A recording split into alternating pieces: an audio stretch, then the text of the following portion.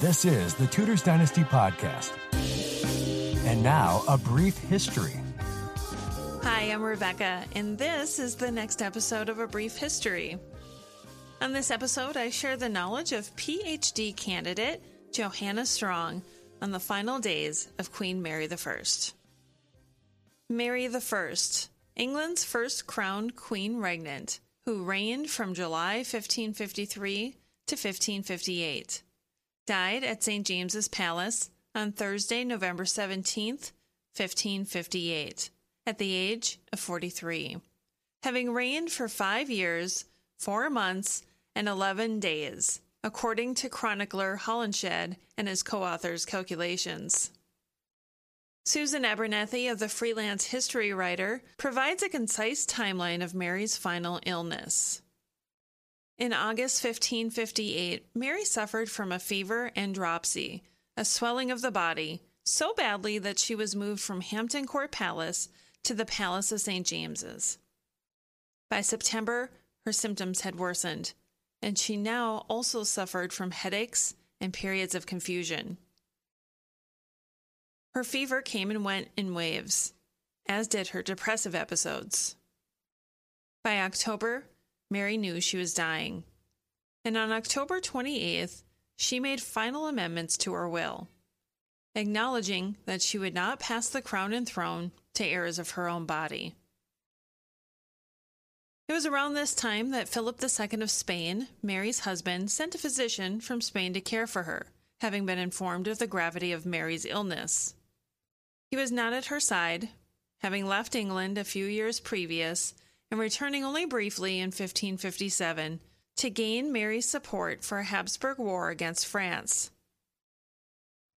In her final days, many members of the court abandoned Mary to court Elizabeth's favor at Hatfield, Elizabeth having been recognized as Mary's heir earlier in Mary's final illness.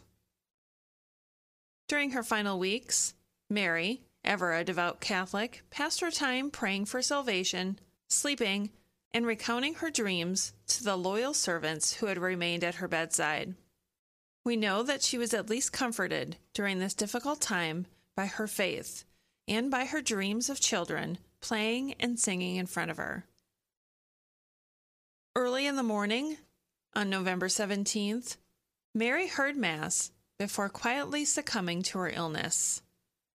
She died so peacefully that at first her attendants thought that she had simply passed into a short period of better health, as she had done so frequently during the past few months.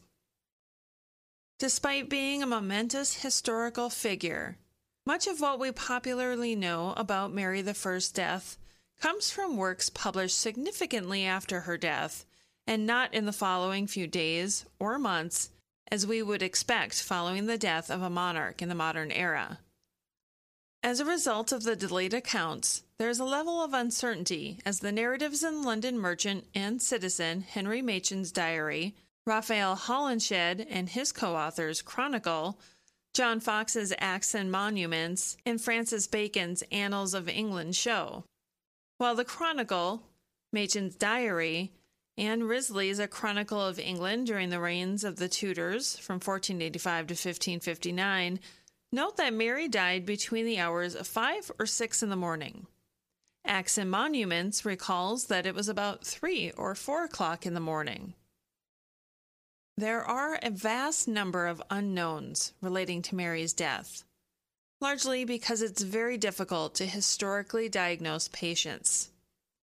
The cause of her death is therefore uncertain, but it's been narrowed down to complications from influenza or even uterine or ovarian cancer. The hypothesis that Mary died of influenza fits with Holinshed and his co-authors' near-contemporary account of her death, which recounts Mary being, in September 1558, sick with a hot-burning fever, which sickness was common that year through all the realm and consumed a marvelous number. This sickness then continued from September until her death on November 17th. On the other hand, Fox's Acts and Monuments gives evidence that Mary perhaps died of cancer in the reproductive organs, saying as he does that, quote, "Some say that she died of a tympany," unquote, an internal growth, which in Mary's case had been developing throughout 1558, and which had extended her abdomen and caused her physicians and Mary herself to believe she was pregnant. Francis Bacon also recounts in his later Annals of England, first published in the early 1620s, that Mary's liver was, quote, "overcooled," unquote, in his words, by a mole which had been developed into a dropsy, which Bacon believes could have led to the belief that she was pregnant.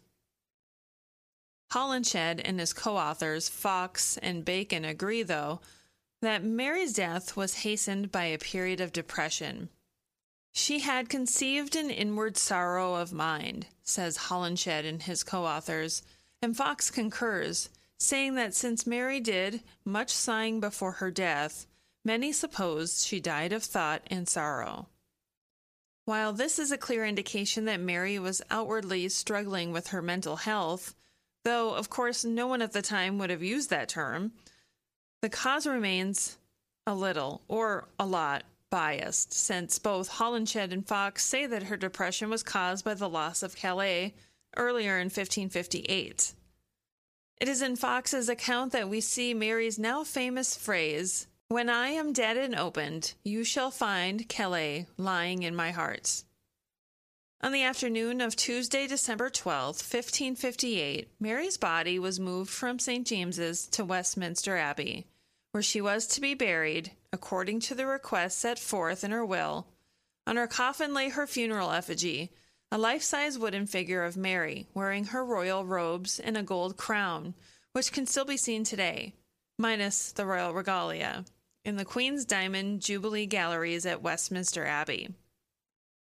Once at the Abbey, Mary's body was placed in a hearse, what we today would recognize more as an awning or a canopy, and laid there overnight.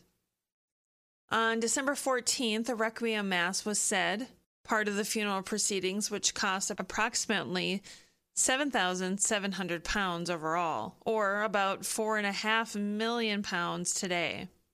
Following the Mass, Mary was once again moved, this time to her final resting place in the Henry VII Lady Chapel. She was left buried in an unmarked tomb covered by desacralized altar stones dismantled in the religious changes overseen by Elizabeth in the early years of her reign. Mary had also requested that she be buried with her mother, Catherine of Aragon, but that, too, never happened. When Elizabeth was reburied on James VI of Scotland, James I of England, orders in 1606, Mary found herself buried underneath her sister Elizabeth's coffin, having been placed on top of Mary's in the burial vault. Only one line on the entire tomb is dedicated to Mary's memory, in the words, "Partners in throne and grave, here we rest Elizabeth and Mary, sisters in the hope of the resurrection." An effigy of Mary doesn't appear on the tomb either, with only Elizabeth appearing in effigy. The glory Mary held as the first crowned Queen Regnant of England was not, and is not, reflected in her resting place, a sad memorial to the Queen who provided the precedent for Elizabeth I, Mary II, Anne, Victoria, and Elizabeth II. Thanks for listening to this episode of the Tudors Dynasty Podcast. You can follow and support the Tudors Dynasty Podcast on Facebook, Twitter, Instagram, and Patreon @Tudors Dynasty.